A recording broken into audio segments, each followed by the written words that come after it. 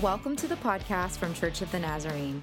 Please subscribe to this podcast for the latest updates and new episodes. And you can also search for the podcast on Apple Podcasts, Spotify, Stitcher, and Google Podcasts. We also invite you to join us each Sunday morning at 9 on our YouTube channel or Facebook Live. You can also join us in person at 9 or 10:30 for our English services or 11:45 for our Spanish service. We also invite you to join Celebrate Recovery every Monday night at 6:30. Thanks for listening.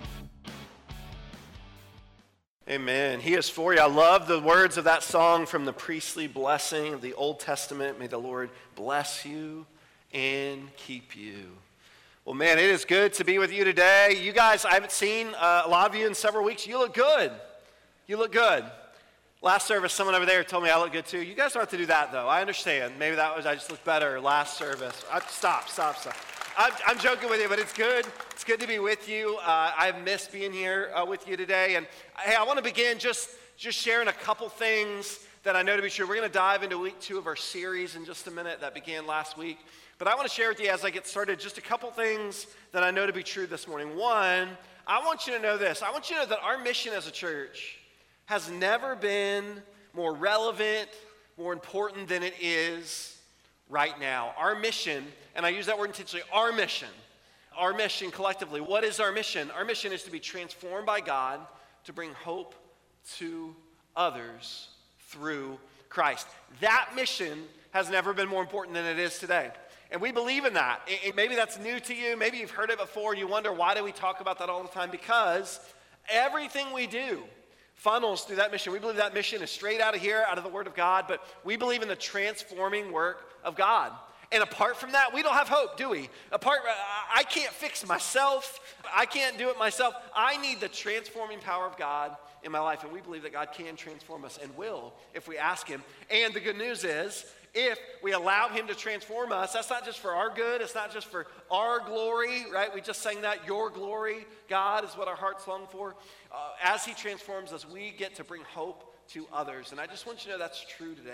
I also want you to know that the Lord is calling us together. This is our mission. It's not just mine. It's not the staff. It's not the pastors. This is not the mission for the old people. This is not the mission for the young people. This is the mission for us collectively, that we're in it together and we need each other.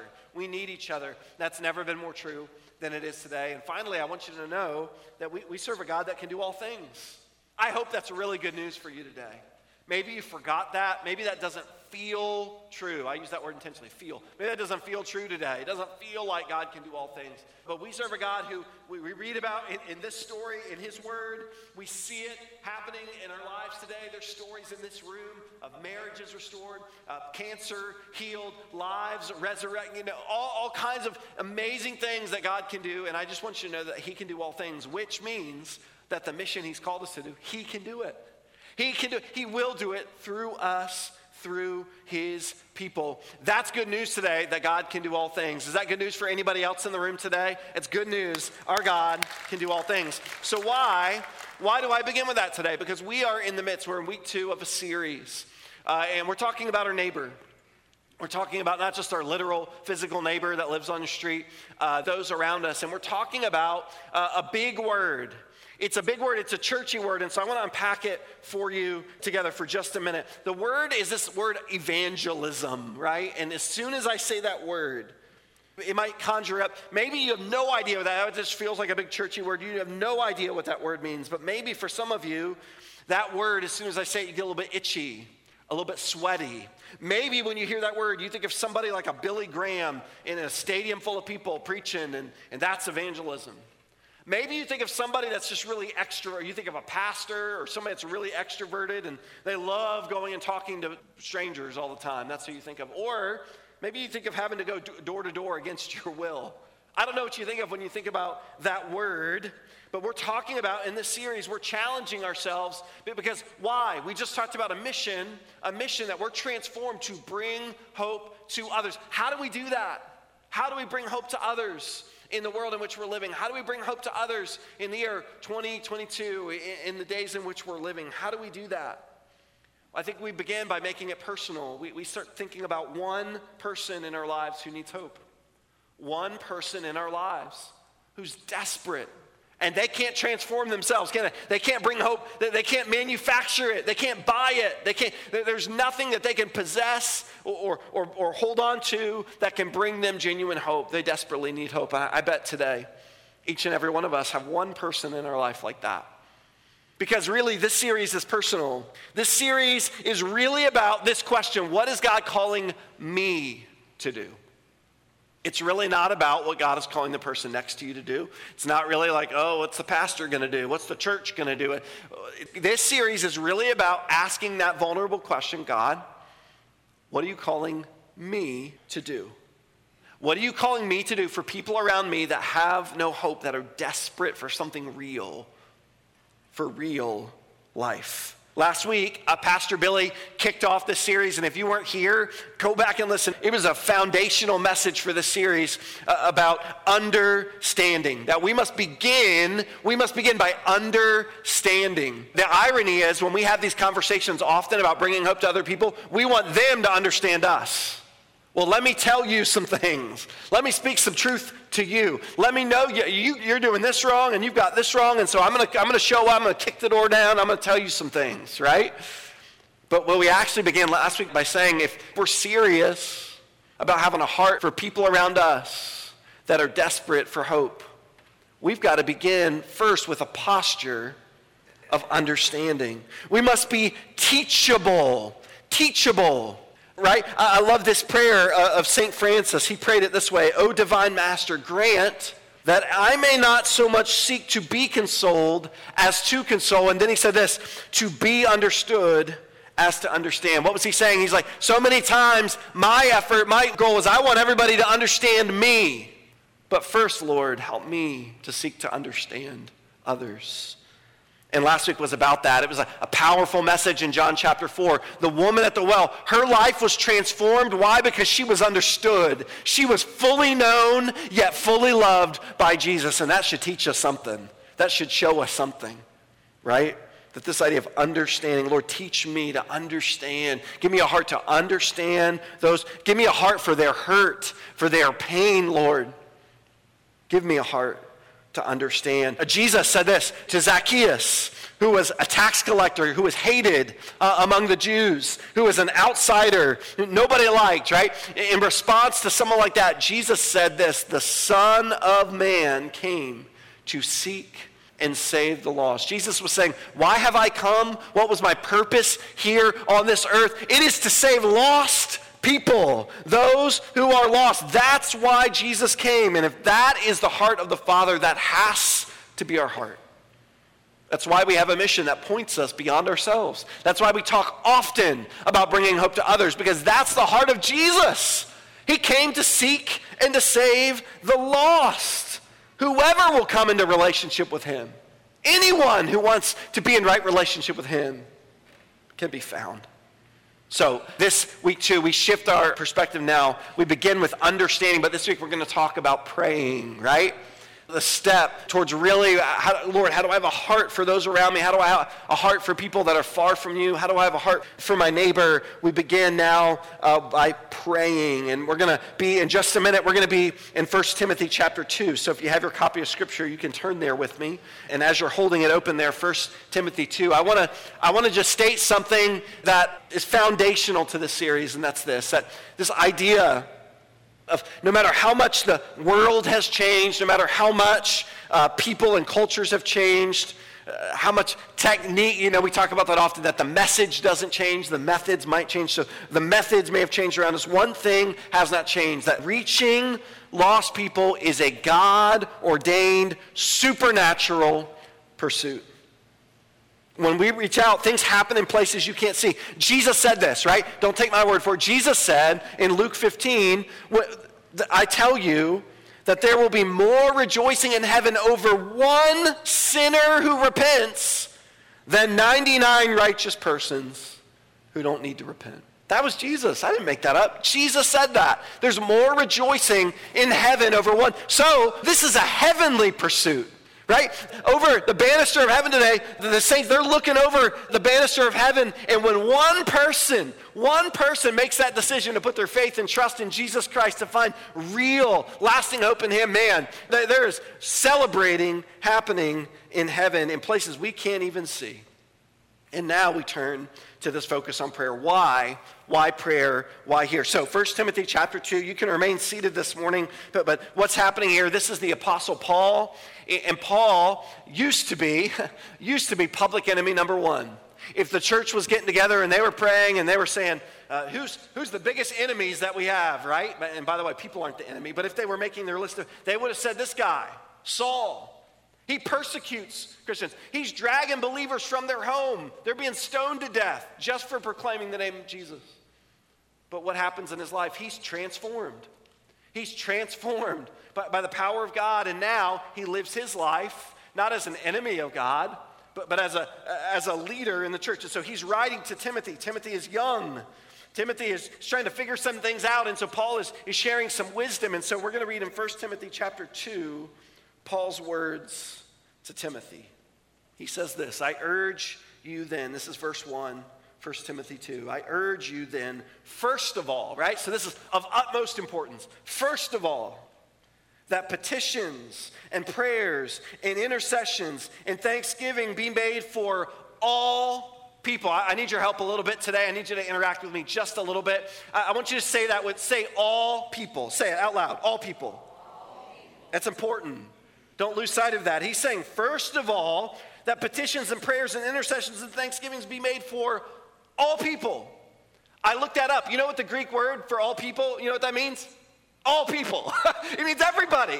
Every person is included in that, right? Nobody is excluded. That we're to pray and make petitions and prayers and thanksgiving for all people. And then he goes on to even highlight, just to make it even more clear, he goes on in verse 2, and what does he say? For kings and those in authority, that we may live peaceful and quiet lives of godliness and holiness. This is good and pleases God our Savior. He's saying, what is he saying? We're to pray, we're to make intercessions for all people, even those in authority.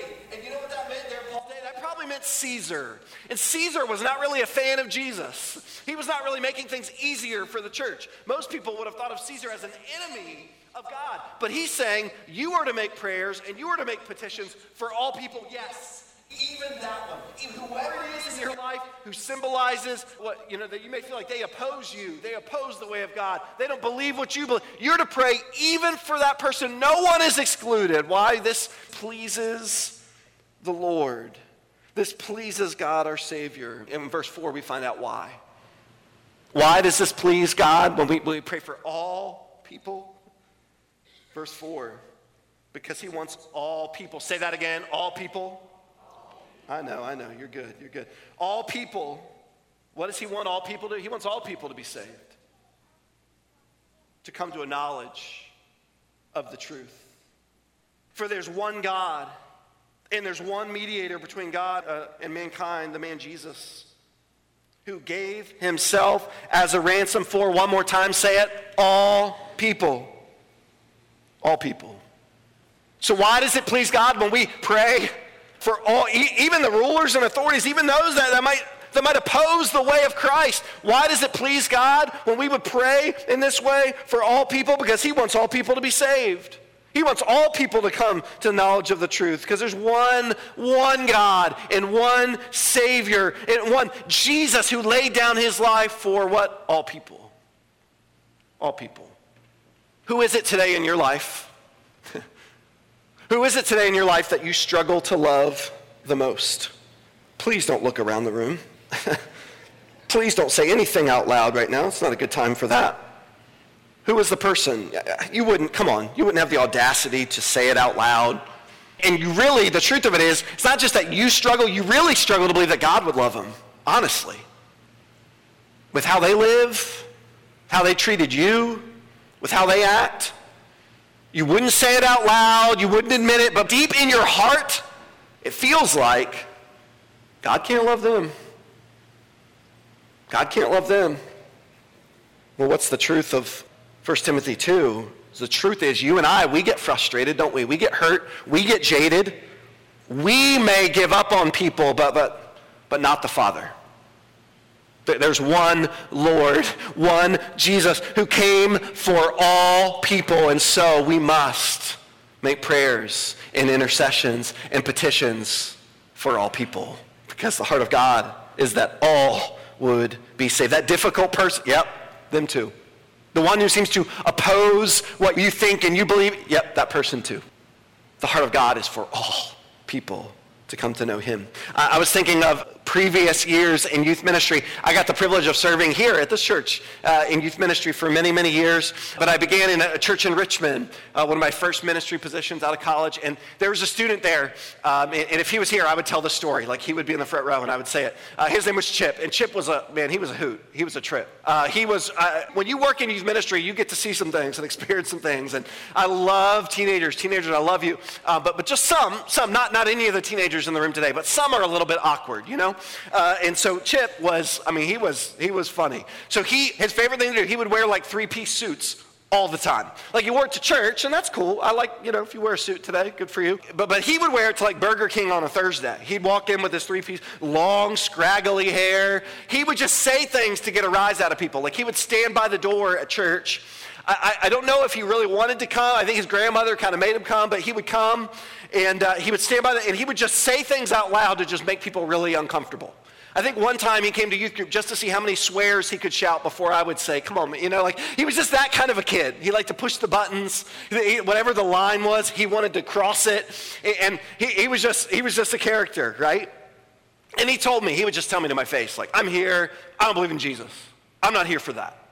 Cool. I don't know, for whatever reason, he didn't really intimidate me. He was weird and kind of funny.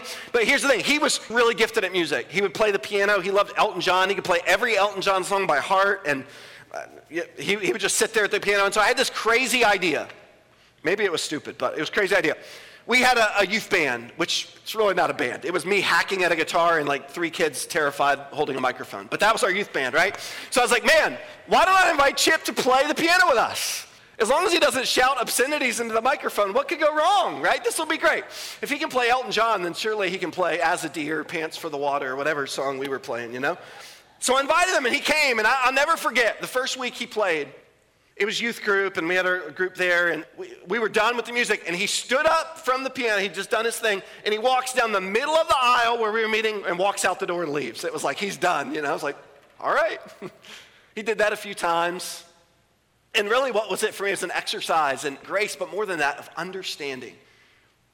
Because in that process, I feel like the Lord gave me a heart to really want to understand him, understand his story and his journey. And the truth is, he had a lot of brokenness in his life and a lot of reasons to be disappointed in the church and disappointed in God.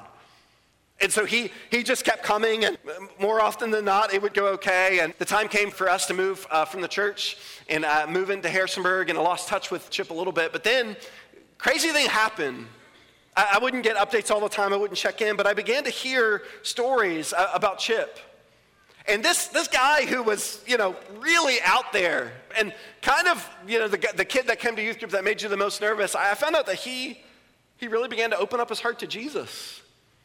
And God really began to transform his life. And then, crazy thing, this kid Chip felt a call to ministry. He wanted to be a pastor.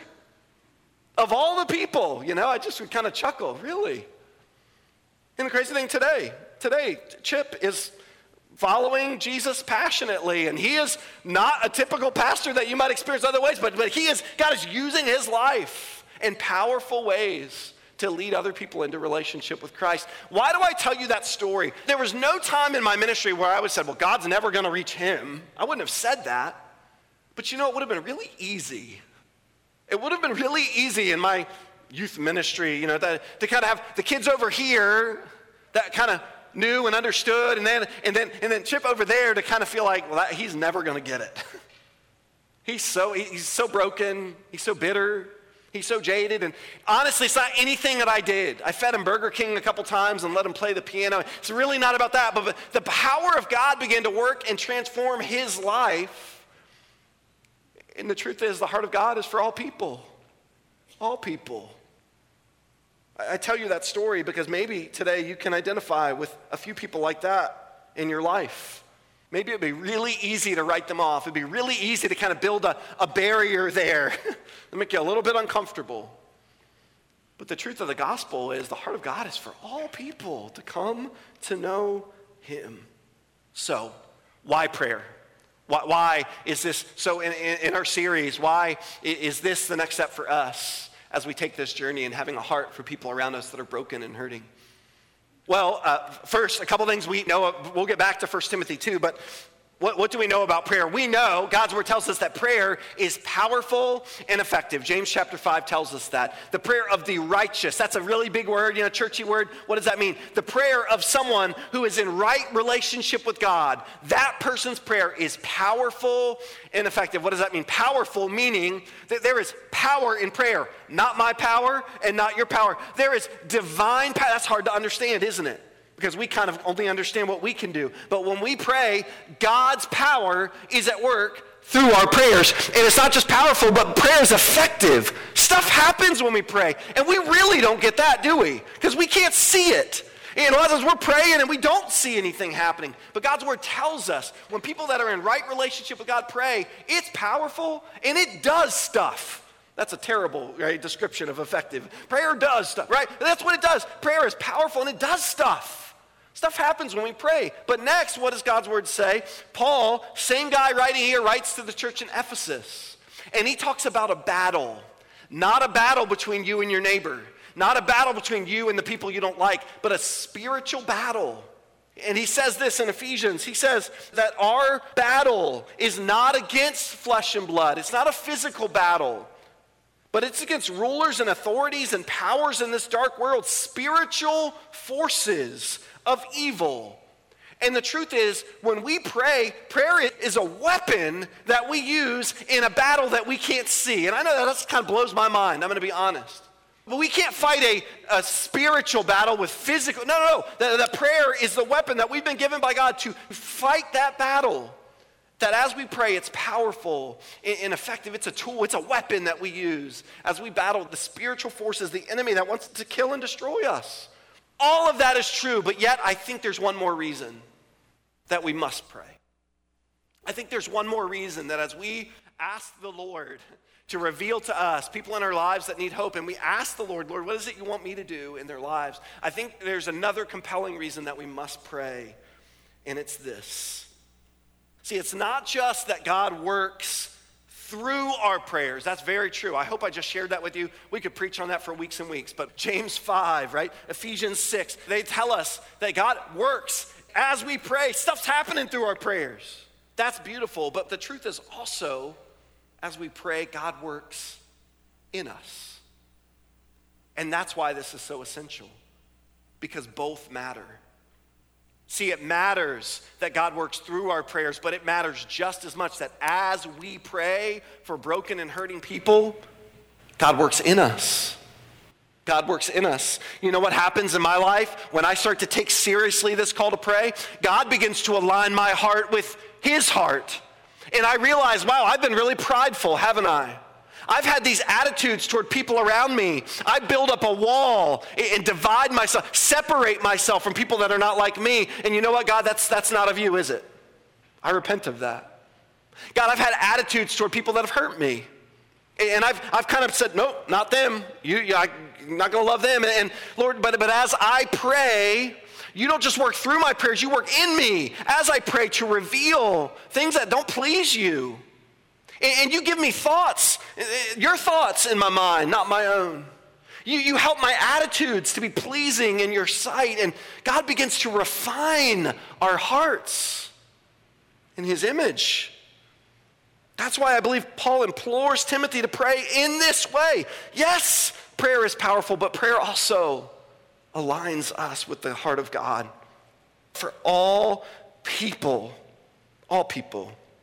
if we're serious about the mission that God's called us to bring hope to others. If we are serious about that, then we must pray. We must pray, God, give us hearts that beat as one with your heart. Lord, give us a heart for all people. All people. A couple years ago, our district superintendent, that's a big fancy term in the Church of the Nazarene for my boss.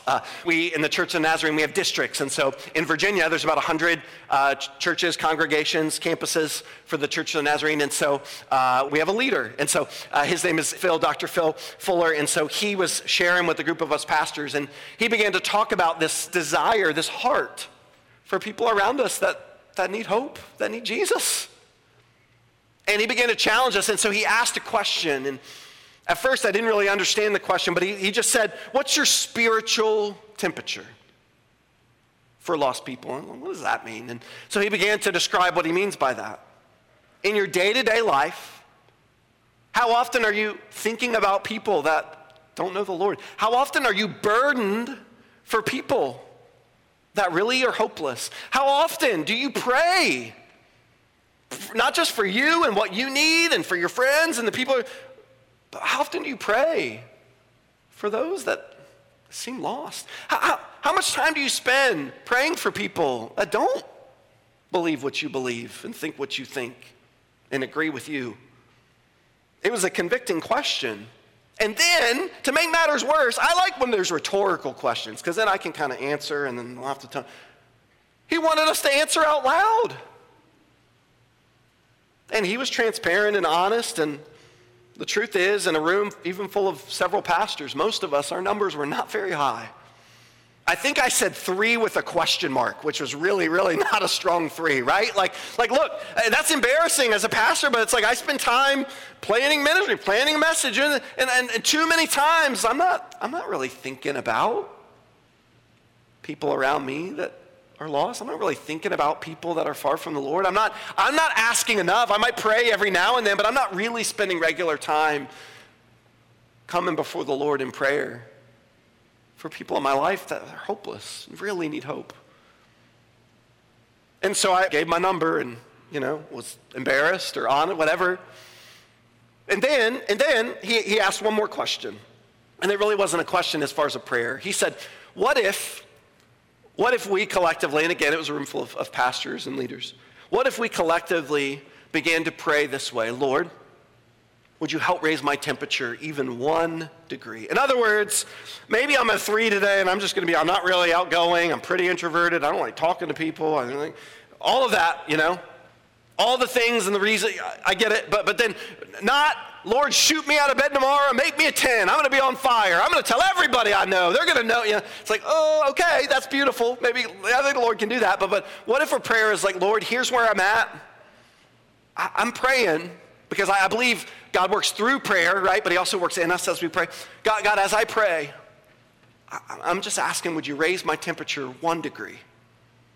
I might be a 3, I might be a 4, and Lord, I want to have a heart for all people. I want to have your heart for all people, but right now I'm like a 3. So Lord, would you help me through your power and your strength? Would you help me raise just 1 degree? Would you help me just 1 step at a time? Give me your heart and your passion, and that's a beautiful prayer. That's a prayer I know the Lord would honor. So today we begin this second week of the series and take this next step, and I want to ask you that same question today. What would your spiritual temperature be for all people? That's the heart of God, isn't it? For all people, not just celebrating the 99 that have gathered here. Praise the Lord. I love that. But Jesus said there's more rejoicing in heaven when one who was lost. So who's the one today in your life? Don't tell them, don't call them that you're my one, bullseye on you. Please don't do that. But would you be honest enough with yourself and before the Lord to say, there's at least one person in my life. In their life, it's hard. So I'm going to begin. What am I going to begin? Lord, help me understand. I don't understand them at times. I don't. But Lord, give me a heart to understand them. And then I'm going to commit to pray. And I'm praying for all people. And because of that, God, you're going to help me align my heart and my thoughts and my attitudes with your heart. And you're going to give me your vision. You're going to give me the mind of Christ as I pray for even that one in my life. Maybe the one I believe somehow I've convinced myself, God can't love them. They're too far gone. I'm going to invite you to stand. The band's going to come, and they're going to help us. We're going to spend a couple minutes being quiet before the Lord and praying. Praying, inviting the Lord to speak to us. See, isn't that the beauty of prayer? Prayer is not just, God, let me tell you some things. Get ready. I'm going to give you my list, and you write it down, Lord. No, but prayer is also God telling us some stuff. In fact, I'm learning more and more that the most essential things that happen in prayer are not what I say to the Lord, but what he wants to say to me. And so today, maybe the Lord wants to say some stuff to you about people in your life that are hurting. Maybe there are far too many people in your life that look like you and believe what you believe, and that, that's community. But maybe the Lord wants to challenge that in you and in me. And as you would pray, he would begin to give you a heart for all people. I don't know what it is today, but I'm confident if we would take a moment to pray, God wants to speak to you. Would you bow your heads? The words of the song we're about to sing remind me of Jeremiah 29, where the Lord says, you will seek me and find me when you seek me with all your heart. So the good news today is if we seek him, we find him. So as the band begins to play, would you seek him today? Would you come before him in prayer? And, he's going to work through your prayers. He is. Prayer's powerful. It's effective. Things are happening as we pray that we can't even see and comprehend and understand. But God wants to work in you as you pray. That transform that we talked about, and he wants to keep transforming you. And maybe today there's some pride. Maybe there's some walls that you've built up around yourself. You've kept yourself a little insulated from other people. Maybe there's a laundry list of reasons why you believe God can't work or move in that person's life. And today he just wants to invite you to come before him in prayer. Say some things. Cry out to him, but would you let him say some things to you? God, today, I believe it pleases you when your children seeking to be in right relationship come before you in prayer. I believe there's never a time in my life where you're satisfied that I've prayed enough, Lord. I know that. But today, I believe you also want to speak to us through prayer. So we repent today. We confess. We admit that we don't have all the answers, that we are susceptible at times to pride, that we need to be humbled, that even this idea of talking about those that need hope, you're the only hope that anyone has. It's not us. So Lord, open our eyes and break our hearts for what breaks yours. Give us the mind of Christ. And we're confident that as we pray, God, you desire to do that even now. We come before you. Speak to us, Lord. We're listening. In your name we pray. Amen.